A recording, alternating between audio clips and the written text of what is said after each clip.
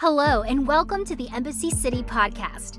Thanks for joining us today. Now here's Pastor Tim. It's so good to see you all. I'm so grateful to be back. And I just want to say a big shout out to you all. I don't know if you realize, but I have not preached live from this platform in 10 weeks. 10 whole. Some of y'all know. Okay, it's all good. But I just want to say to all the first-time visitors in the room, some of you all that are first-time visitors or have come in the last 6-7 weeks and have joined Embassy City, I haven't even been here. And if you're a first-time visitor, you may love this church and want to come back. You may walk away and be like, I'm never coming back to that church again. But here's what you're not going to be able to say. What you're not going to be able to say is that this is a personality-driven church. Because y'all have kept that same energy for the last 10 weeks. So y'all need to give it up for yourselves because, listen, y'all are into this church. You know what I'm saying? And I love it. And I won't go a step further in doing what my assignment is today until we give a huge thank you to Tim Rivers. No, y'all need to give it up better than that. Tim Rivers held down Embassy City Church for 5 weeks in a row, and your boy handled his assignment. Here's what I love about Tim. I've been mentoring him for about 4 years, and here's what I love about him. He didn't come in here and try to just, reach in a bag of his greatest hits and pull out, 5 sermons that would impress. This dude literally tapped into what the spirit of this house is, decided to have a series called Upset the Church, and then had the nerve to preach the whole thing from the book of Revelation? And I mean, every week, he encouraged us, he corrected us, he taught us. He wasn't a guest speaker for 5 weeks. He was a pastor for 5 weeks. So Tim, Janice, if you're watching, come on, let's give it up again. We love you. Thank you, man. Thank you. Because of you and because of you all being so gracious, I just got to hang with my family. I'll be very honest. I did not think about y'all. I did not. I went to an island with my wife and my family, and my wife put on a really good bathing suit. It was good. It was a good one. And I just decided, since Jesus loves his bride, I'm going to love mine like real. I'm going to really love my bride right now. So I heard of a church called Embassy City, but the way Juliet was looking now, I was all about her. So anyway, grateful to be back. And we're starting a new series. I listened to every one of Tim's messages, and the last message that he preached, as I was listening to it, every time he read to he that overcame, something just started like, every time to the one who overcomes, to he that overcame, I just kept going, that feels good. So as I started praying about it, I started thinking about what it is for Jesus to have overcome and what that means for us as his disciples to overcome and to continue to be overcomers. And as a result, this series called Winning Season was birthed. And that's what I want to talk about because that's what I think we're stepping into. We're stepping into a winning season. And I want y'all to, I believe this message and these messages is going to mark your life in a way that allows you to see any season that you go through as a winning season. Now, when I say winning season, I mean just that. You're gonna see yourself winning in every season, but that doesn't mean you're not going to take an L.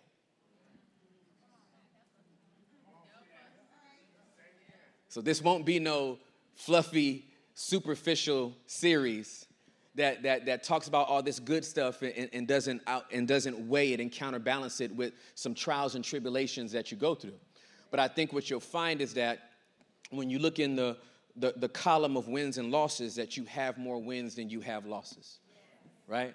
If a football team is 9-7, they actually consider that a winning season. If a basketball team goes 42-40, they consider that a winning season. If a baseball team wins 75 games out of 162, they will call that a winning season. Why? Because nobody's thinking about the L's. They're just thinking about the victories. And I want to calibrate us as believers to understand that even when it looks like you're losing, you're winning.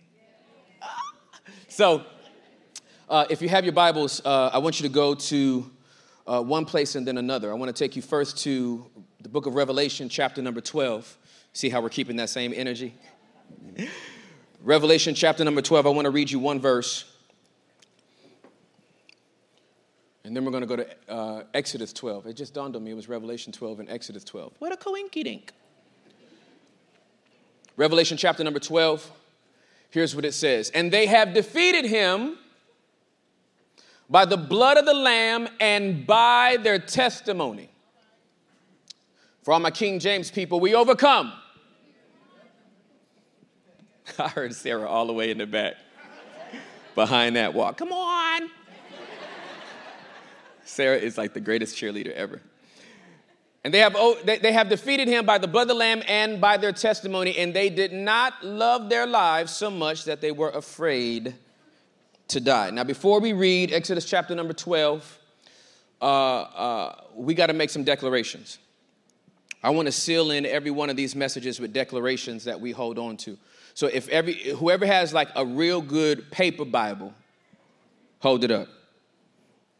Hold it up. I want to see how many paper Bibles we got. Oh, yes, more than 20. Let's go. Let's go. Now, if it's a heavy Bible, that's your fault. Keep it up. I didn't tell you to put it down. I got that good old study Bible. It's 4.5 pounds. Keep it up. If your shoulder cap's already burning, you're just out of shape. Just deal with it, okay? Now, for all my digital Bibles, put them up. Yes, let's go, digital. Let's go. Real high, real high, real high. Now, I don't want to leave nobody out. If you don't have a paper Bible or a digital Bible, no matter, you still have a hand to raise it up.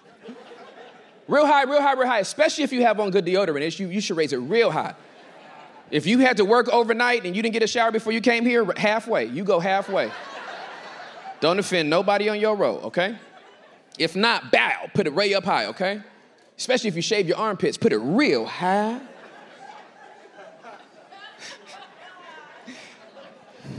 There's your hygiene tip for the day. Repeat after me. Today, louder. Today, the Holy Spirit is going to speak to me about winning. After today, I will know and fully understand that no matter what season I'm in, I win. And after today, the enemy will never, ever be able to convince me that I'm losing because I'm winning. All right, let's go. Let's go. Ooh.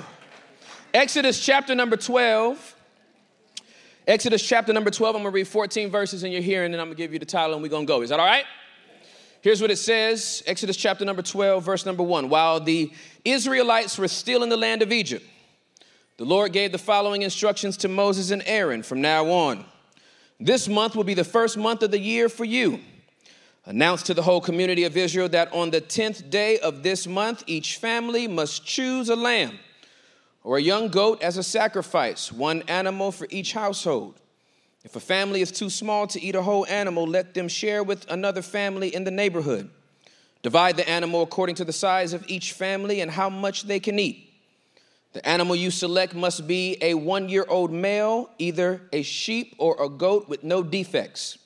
Take special care of the chosen animal until the evening of the 14th day of this first month. Then the whole assembly of the community of Israel must slaughter their lamb or young goat at twilight. They are to take some of the blood and smear it on the sides and top of the door frames of the houses where they eat the animal.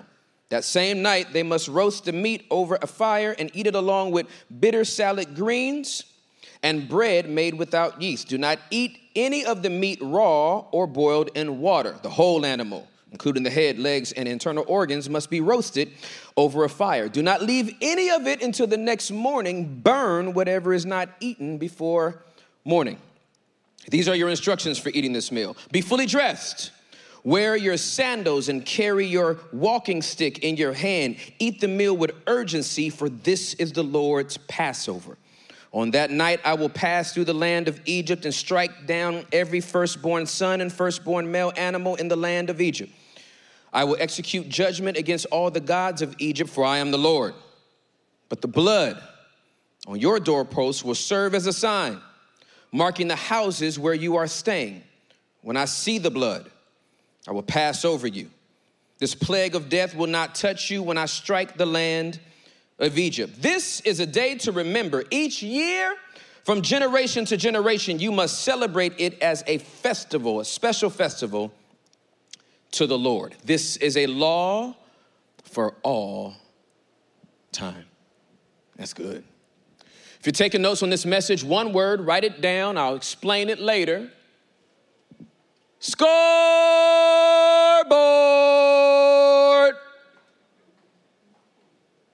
That's the title of the message. Scoreboard.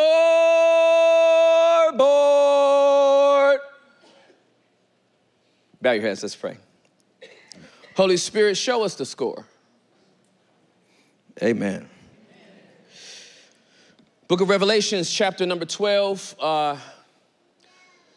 is the recap of really all human history and the war that takes place in the spiritual realm.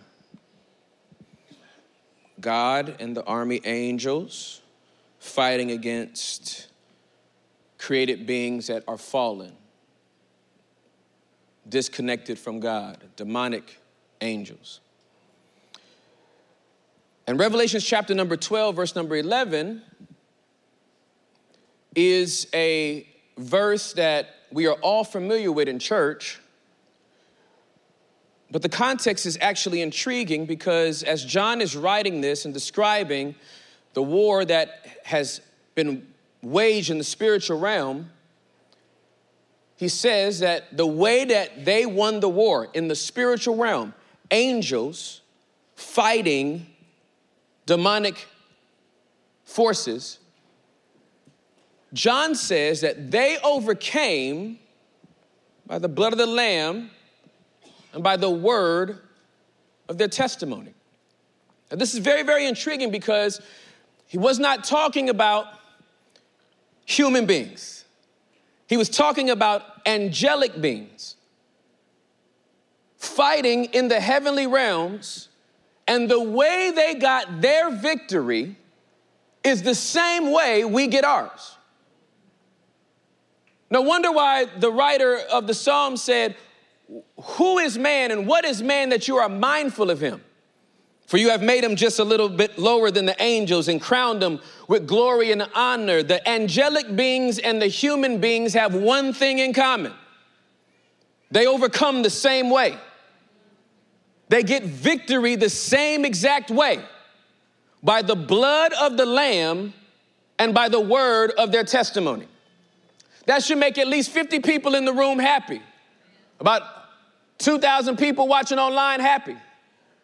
Because that means that you don't need a doctorate in divinity. You don't need a master's in theology. You don't need a Bible certificate to be a winner, to be an overcomer. You need two things: Jesus' blood and your own testimony. Whew, that makes me so happy. I can give him praise for at least 30 seconds right there. Because that means that I don't have to listen to your testimony. I don't have to have been through what you've been through. I don't have to have come for you from where you've come from. I don't I don't need to have been born into a family of generations of preachers or people that have been in the faith. I can be a first generation believer in Jesus Christ. And here's what puts us on the same playing field. We all need his blood and we all have our testimony, which means people that came from the right side of the tracks are no different than people that came from the wrong side of the tracks. People that were born into wealth have nothing different than people that were born into poverty. The great equalizer that brings us all into this room on this day, white and black and Hispanic and Asian and Croatian and 11% Russian and whatever 23andMe told you were. It's not that we have the same story, it's that we have the same God. It's not that we came from the same experience, it's that we share the same blood. Not the blood of our ancestors or anything that we can trace in our DNA, but the blood of one person that was bold enough that before you knew to ask for it, he decided to shed his blood so that we could all have this one thing in common. He is the one that seated us in heavenly places with him. And we are his because of the blood of the Lamb and the word of our testimony. This was so intriguing to me, and because I'm an investigator by nature. That's what I went to school for and studied because I wanted to be a homicide detective. I'm always investigating. I need to know the epicenter. I need to know the origin story. And I started looking at Revelation chapter number 12. And every time I read that we overcame by the blood of the Lamb and the word of their testimony, the only thing I could think about was Exodus chapter number 12. And I went, is this connected? And so I was studying it and I was looking at it and I was unsure. And so I called two of my Messianic rabbi friends. And I was like, because I'm a Gentile and things, maybe them good old Messianic rabbis that have all of this in context could let me know if I'm crazy or not. And so I text both of them at the same time, group text. Hey, man, here's what I need to know. Is Exodus 12 the literal first expression of Revelation 12? And they were like, it absolutely is. I said, look at that. That good old Holy Ghost that fell on them Jews in Acts chapter number 2 is still falling on them Gentiles after Acts chapter number 10. I said, I'm gonna preach this thing. And so we go back to see the context of how this came to be. For 430 years, the children of Israel had been in bondage. What started off as a really good thing when Joseph went down to Egypt for him and his family turned out to be a very, very bad thing. The end of Genesis, everything is blissful for the Hebrew people that are in Egypt. But Exodus chapter number 1 tells us very, very quickly, there arose a Pharaoh that knew not the God of Joseph. And isn't it just like that in the lives that we live right now, that we can be in a good season and it can turn into a bad season? And it's not that you stepped into the wrong relationship. It's not that you stepped into the wrong job. It's not that you moved to the wrong city. It's just that circumstances in that environment changed. And when it changed, trouble came. The new Pharaoh saw how the children of Israel were favored by God. And he said, if we don't do something to suppress them, they will literally take us over. So instead of being free people in this land, they were now enslaved people, brought into bondage, far removed from the favor that Joseph had as the second in command over all of Egypt. But scripture says the more that the Pharaoh and Egypt afflicted these people, the stronger they grew. There's something to be said about persecution. There's something to be said about going through a test and some trouble that lets you know who you really are on the inside. I was in Sweden with my friend Joachim for 5 days, and he was talking to an American person, not me. And he was talking to an American person, and he was seeing the revival that's going on in Sweden and how God is moving amongst people, young people and old people alike in Sweden. And the American person asked him, he said, how do we get that move of God in America?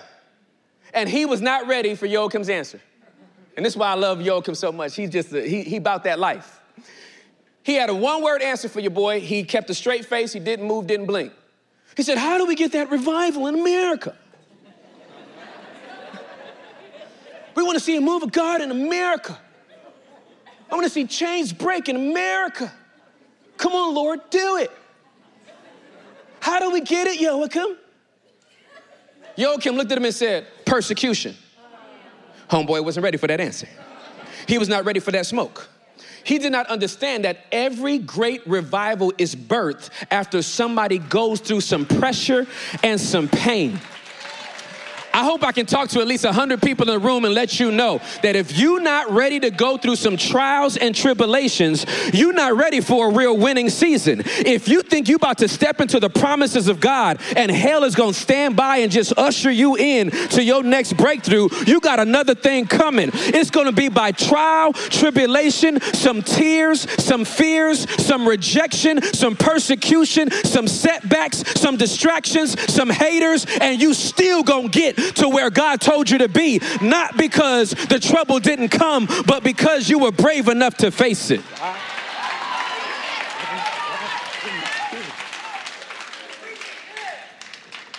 The more that they were afflicted, the stronger they became. Them women was having babies in bondage, popping them out like it was nothing. Go make brick with no straw. Got you, fam. Went home. Popped that baby out. I know babies don't come out like that. I don't want no ladies coming after me after. It was 17 hours, family. It was not. It was. I know it. I'm just playing. Just trying to get you to see. When it's the right pressure, something good can come out. Oh, I got to take my time with this. Ooh, anybody got a pressure cooker? Under the right pressure, you can get something delicious. Under the right pressure, you can get something nutritious. Under the right pressure, you can get something that is actually valuable. Ask some coal what happens to it under the right pressure. Diamonds come out of it. Ask oysters what happens, pearls what happens when it's under the right pressure. Beauty comes out of it. Value comes out of it. Nothing is worth more than something you pay full price for. You cherish it better. When you get a discount on something, you feel good, but when you pay full price, you walk out of somewhere and you got it on the discount, you're like, ha, ha, ha, ha, ha. When you pay full price, you're like,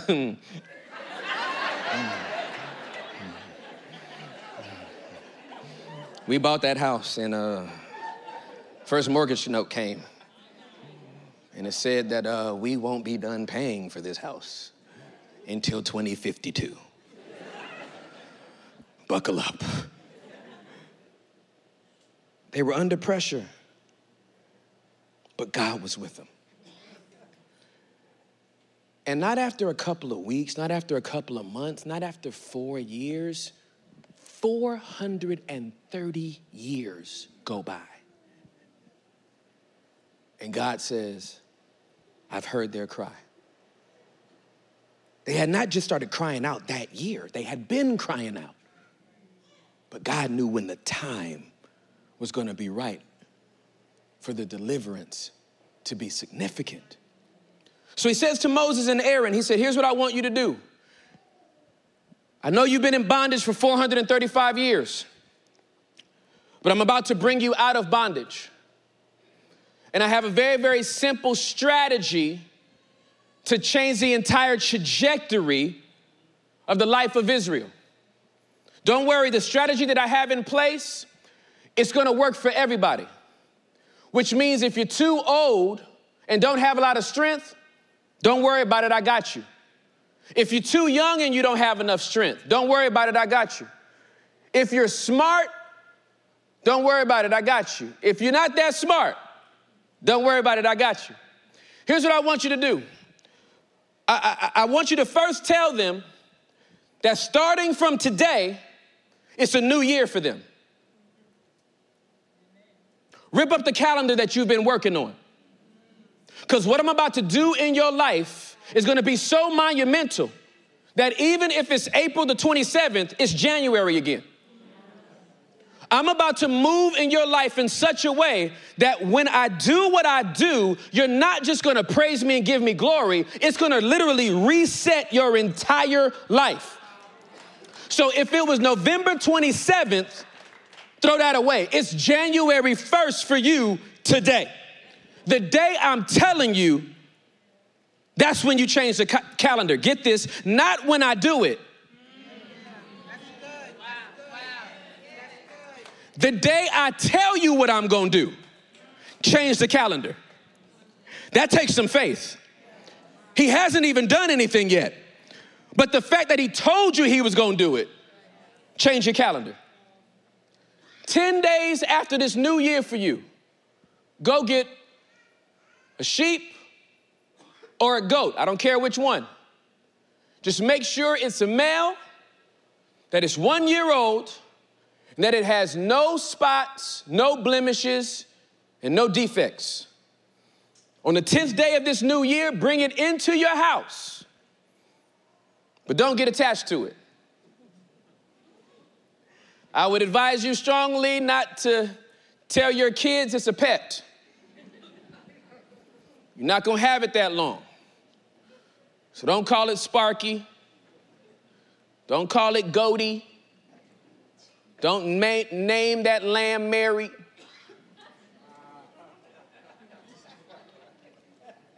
Just bring it in the house. Make sure nothing happens to it. 4 days later, I want you to take that sheep or goat and I want you to slaughter it. I want you to drain the blood into a basin, and with some leaves or branches, whatever you can get, I want you to stir that blood up, walk out of the door of your house, and just put some blood on the doorpost. What do we do after that? Just walk back in the house. But I thought you said you were going to free us from bondage. I am. Just go back in the house. What do you want us to do once we get in the house? I want you to get dressed. Put on your clothes, put on your shoes, get a walking stick, and be ready to go. How are we gonna know when to leave? Shut up. Just do as I say. Now, do you understand, when we read scripture, we have the benefit of hindsight. Many of us have heard this story before. Some of us has watched the animated movie, Prince of Egypt. And so you're like, oh, this sounds vaguely familiar. But I want you to consider it as a first-person hearer of these instructions. This sounds ridiculous. You want us to take a lamb, drain the blood, go outside my house. Imagine this 2022.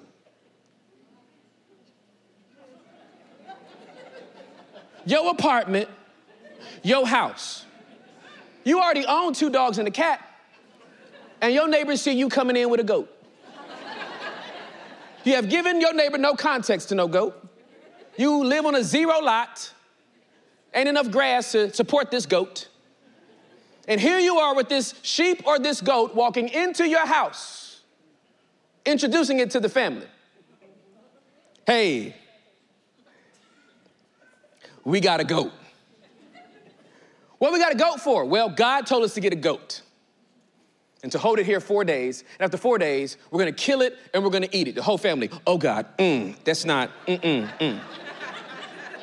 Daddy, we just do Chipotle. I don't know anything about goats. I don't know about you, but I'd rather have Anamias. I don't want to eat goat. Didn't God say Chick-fil-A? Why goat? Why sheep? So they're putting blood on the doorpost by faith. We don't even know if this is going to work. And isn't it amazing that that's usually how God tells you to do stuff? When it sounds ridiculous and when you don't know if it's going to work or not. They put them in there. They put the blood on there. And they went back inside and got dressed. And they ate this meal standing up. Some bitter herbs in this salad. And they roasted the whole lamb. Scripture says that if the family was too small to be able to consume a whole lamb, they had to go to their next door neighbor's house and eat with them. They had to eat the whole lamb, not just nibble on it, not just have the parts they like. The whole lamb had to be consumed, and whatever wasn't eaten had to be burned up. May I suggest to you, ladies and gentlemen, that you cannot just nibble off the Jesus that you like. If you're gonna bring them into your house and have them in your life, you're gonna have to eat the whole lamb. You can't just have them as lamb, you're gonna need them as lion. You can't just have them as savior, you're gonna have to accept them as Lord. You can't just take the blessings without taking the rebukes and the commandments. If you're gonna keep Jesus in your life, you better be able to take the whole lamb.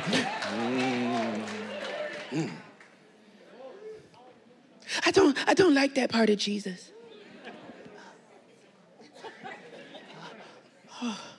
I like lamb chops. But the eyeballs, I can't even say it without my eyes watering.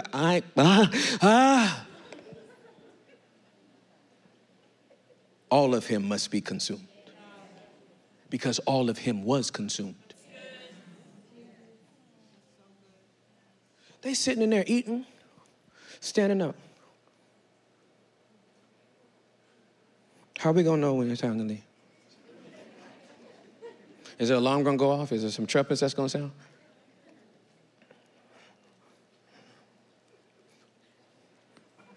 And while they're in there, fully dressed, sandals on, walking stick, blood still slowly trickling down. The pieces of wood now stained in the crevices with blood. The death angel is let loose. And this death angel has a very specific assignment. The death angel's assignment is to come through Egypt and to kill every firstborn male and firstborn animal. Talk about specifics. Not just the firstborn male in the family, but the firstborn animal? Specific. This is where deconstructionists and those that have stepped back from the faith have a hard time with the Old Testament. They cannot understand how a loving God could be so bloody, could be so violent as they describe him, not understanding the full context of what God had to do throughout humanity to get to Jesus. The corruption that he had to navigate through, the perversion that he had to navigate through, the disobedience that he had to navigate through, the rebellion that he had to navigate through, and always people distance themselves from God and from Jesus when their finite minds cannot comprehend the infinite nature of his wisdom. The death angel is coming through. And this death angel is on an assignment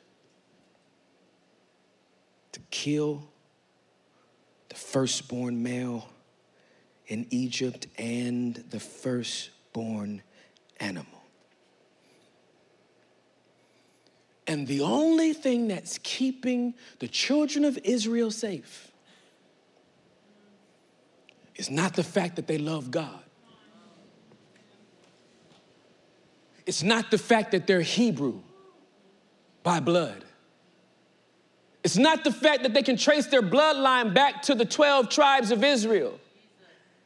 Has nothing to do that they can claim Abraham, Isaac, and Jacob as their forefathers. No, there's one thing keeping them out of the same situation that the Egyptians are in. And it has nothing to do with their affiliation and everything to do with their obedience. I just need to tell people that grew up in church your whole life that you're not safe because you grew up in church your whole life. What sets you apart is not the fact that you gave your life to Jesus when you was 9 years old and you have never drank nor chewed or hang out with those that do. It has nothing to do with the fact that you were never promiscuous and that you were a virgin until you were married and that you led a Bible study and led 1,000 people to Jesus before you graduated from college. Has nothing to do with your works and everything to do with his blood. That death angel started coming through Egypt. And he would stop at a house. And where there was no blood, came cries and tears. He moved on to the next house.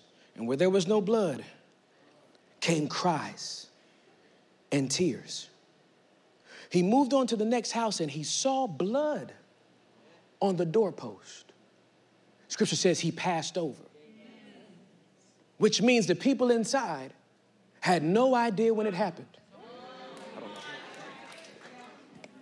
I don't know who I'm talking to today, but you have no idea the stuff that's passed over you because of the blood. I don't know who I'm talking to. You have no idea the stuff that you have missed because of his blood. You have no idea how many times you could have died if it was not for his blood. You have no idea how many times your life could have been ended if it had not been for the blood. That thing was coming through. That thing was coming through. He was coming through. And the alarm clock to the children of Israel's freedom was the wailing of the Egyptians.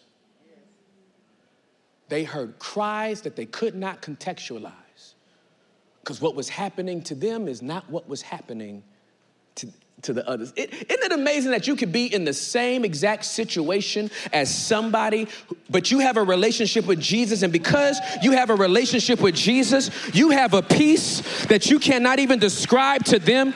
Both of y'all could have been laid off from the job, and they are now literally stressing and can't not sleep, and you went to bed, not even know how you're going to pay mortgage next month, but you knew that your provision was never in the check that came from that company. You knew that Jehovah Jireh has always been my provision, and it has nothing to do with my job and everything to do with my God. The blood changed the trajectory of their life. 430 years of taking an L. And then in one day, blood shows up. Not a week, not a few months. We got to let it kick in, we got to let the blood rub it in real good. It'll start working. Take this medication twice a day for 12 months and that lump should leave. One day, one application. Oh, God, I wish I could preach this thing like I hear it. One application that they didn't plead for. One application that they did not beg for.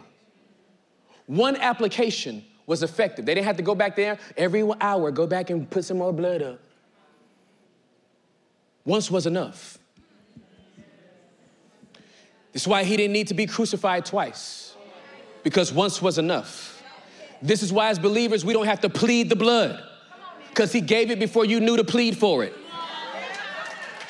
Trying to help some churchy people in the room. We need to plead the blood of Jesus. No, you don't. He shed it before you knew to ask for it. Use the blood. You ain't got to please it. Just use it.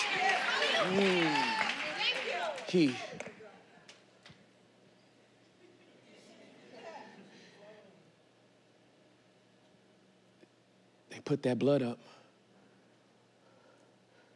And when they put that blood up, the score changed.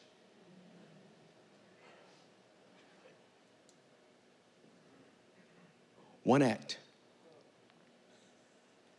And the whole score changed. 430 years of taking L's. Then the score changed. And when the score changed, it wasn't tied.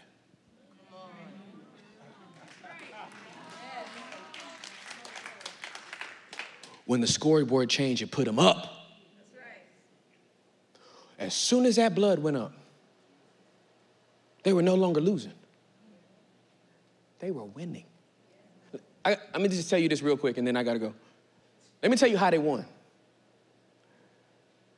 All of Egypt, after that night, was so ready to get rid of the children of Israel that they went to their house and was like, here is all my jewelry.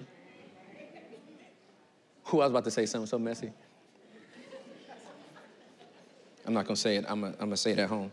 I'm not going to do that. They said, here's all of our jewelry. Just please leave.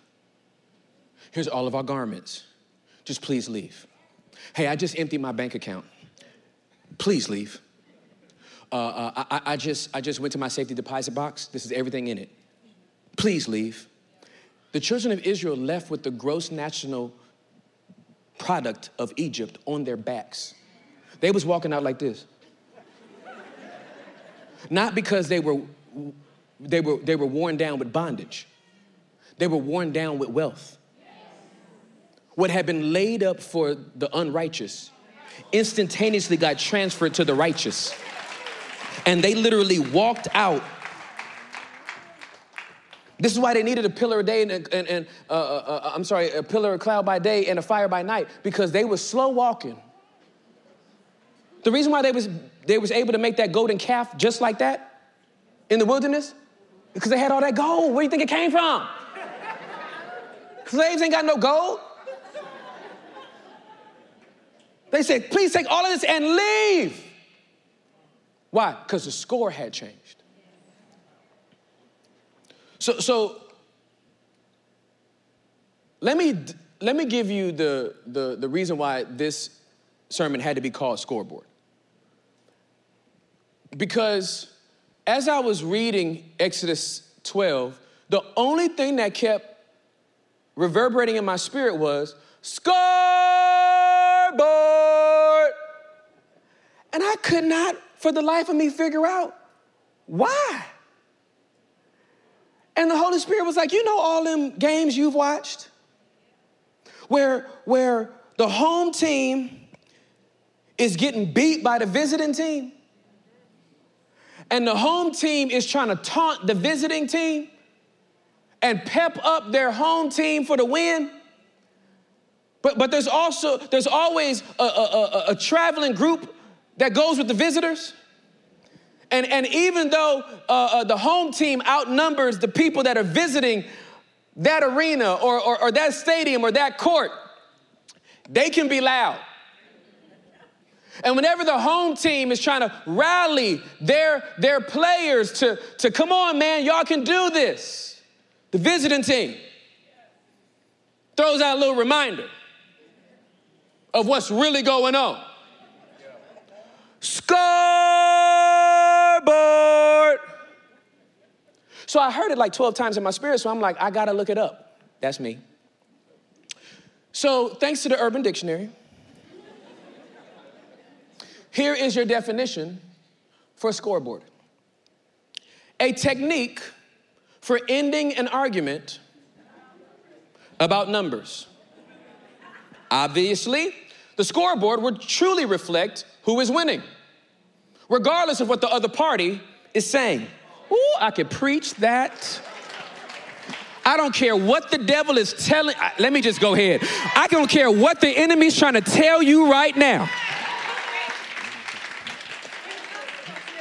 A scoreboard suggests that all that is really relevant are the cold, hard numbers. If you have a scoreboard, then the facts numbers are on your side, and you can end the argument by just pointing out to the other person to look at the scoreboard. I don't know who this message is for, but I need to tell somebody that the moment you put the blood up, the game changed. The moment you put the blood up, the score changed. The moment you put the blood up, the losing streak was snapped. The moment you put the blood up, hey, the blood that Jesus shed on Calvary, it will never lose its power. So when the enemy starts coming to you with lies, you need to say, scoreboard. When he starts bringing up your past, you need to remind him. The moment he starts trying to say you'll never break that generational curse. The moment he tries to say you're not going to get that breakthrough. The moment he tries to say you'll never get out of this situation.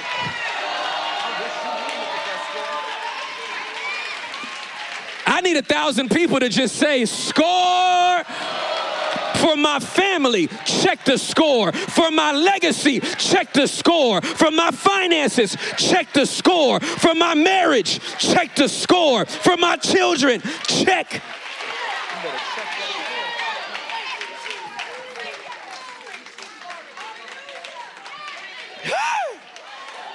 You walk different after you see the score. You talk different after you see the score. You do things differently after you see the score. When you start winning, you stop walking with your head down and you walk with your head up.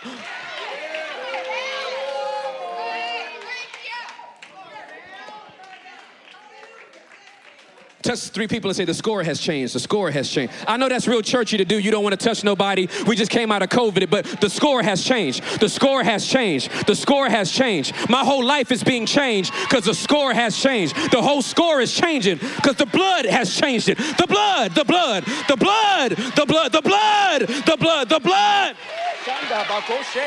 The blood. Not my might, the blood. Not by power, the blood. Not by my devotion time, the blood. Not by how much I listen to worship music, the blood, the blood, the blood, the blood, the blood.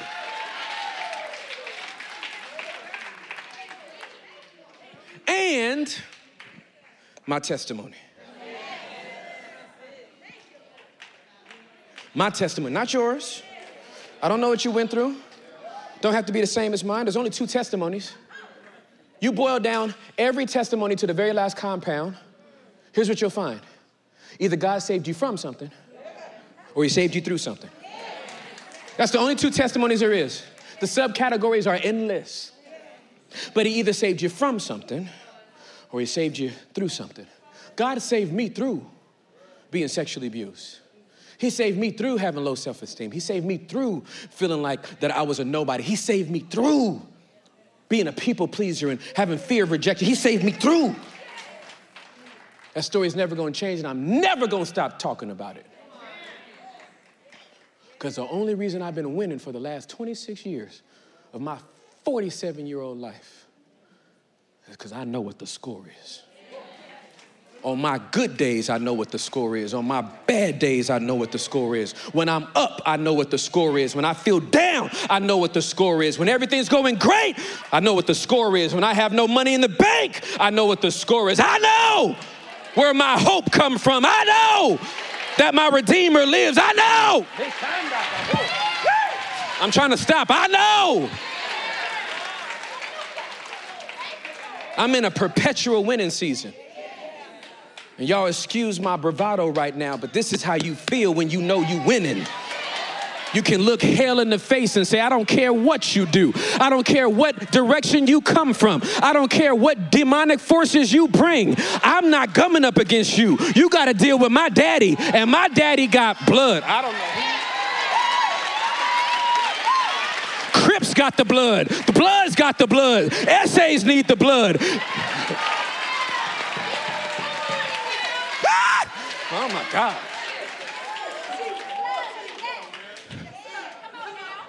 This is gonna be that series, fam. This is that series, fam. That series, fam. That's how I'm coming back. This is what we about to do. All fall, we about to win. Care what we going through, fam, we about to win.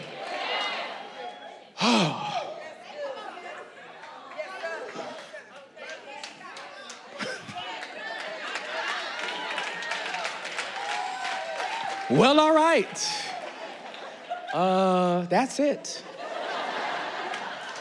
That's all I got.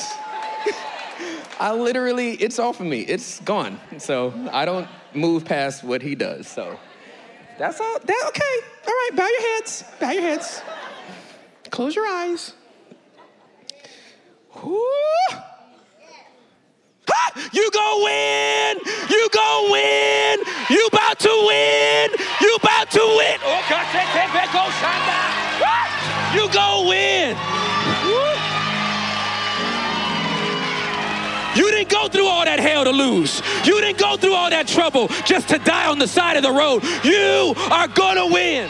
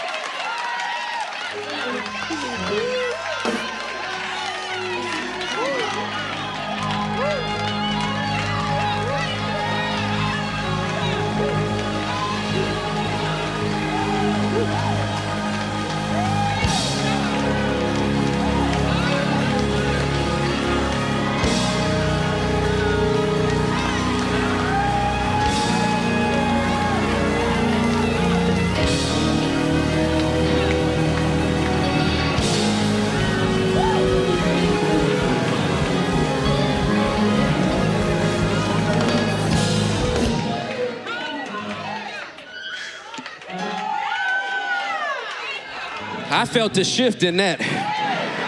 I don't know who this is for, but I'm telling you, you about to win. And you're not about to win for a minute. You about to go on a winning streak. Hear me, you're about to go on a winning streak. And this streak is gonna go past your entire life. It's gonna hit your kids and your kids and your kids' kids and your kids' kids' kids and your kid. I don't know who I'm talking to.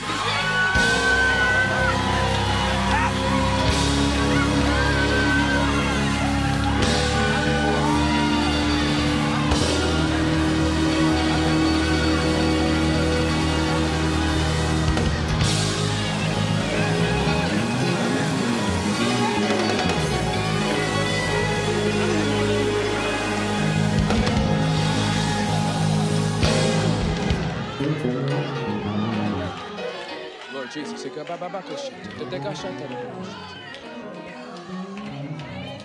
Okay. Lord Jesus. It just occurred to me.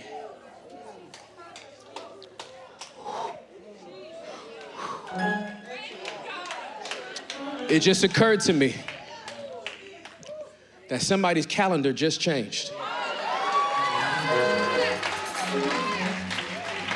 I don't know who you are, but Happy New Year. Happy New Year. I know August just started, but Happy New Year. We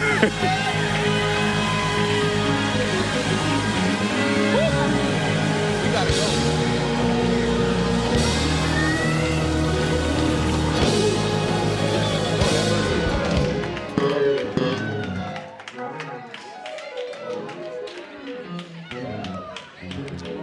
Remain standing.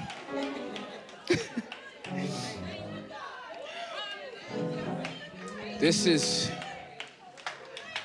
listen, I can't manufacture this. I can't make this happen. This is when the Holy Spirit just wants to put his seal of approval on what he's saying. I just feel like after you get this revelation, you're never going to look at your life as a loss. You're never going to look at yourself as a loser. Because the scoreboard says, Satan got this much, we got blood.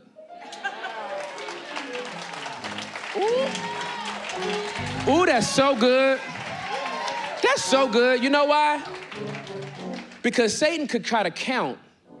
Well, you did that, and you did that, and remember you did that, and your kids did that, and you thought you were being so good, but then this happened, and then that happened, and they misunderstood you, then you got fired, and so this is on your record, and then remember you went to jail, oh, you went to prison, you were, he could do all of that, right? And he could count all that up, right? 430 years, you was in bondage for 430 years. How many days had you been free? You know what, Satan, I can't see the number.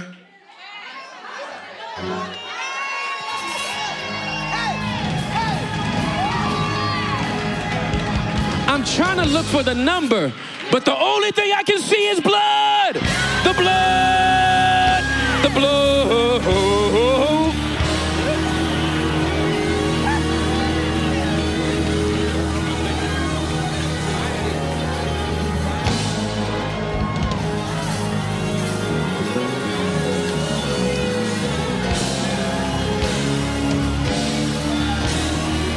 Somebody thank God for the blood.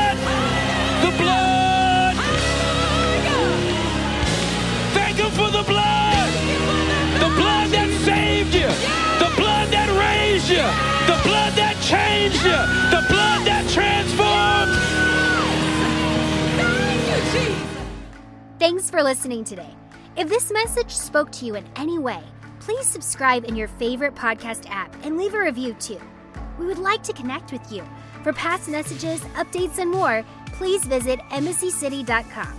You can watch live on Sundays and view past messages on our YouTube channel at youtube.com/Embassy City Church. Follow us on Instagram and Facebook at Embassy Urban. If you'd like to support more of what we're doing, you can give online at embassycity.com or text Embassy City, all one word, to 77977. We pray you have a great week. Thanks for listening today.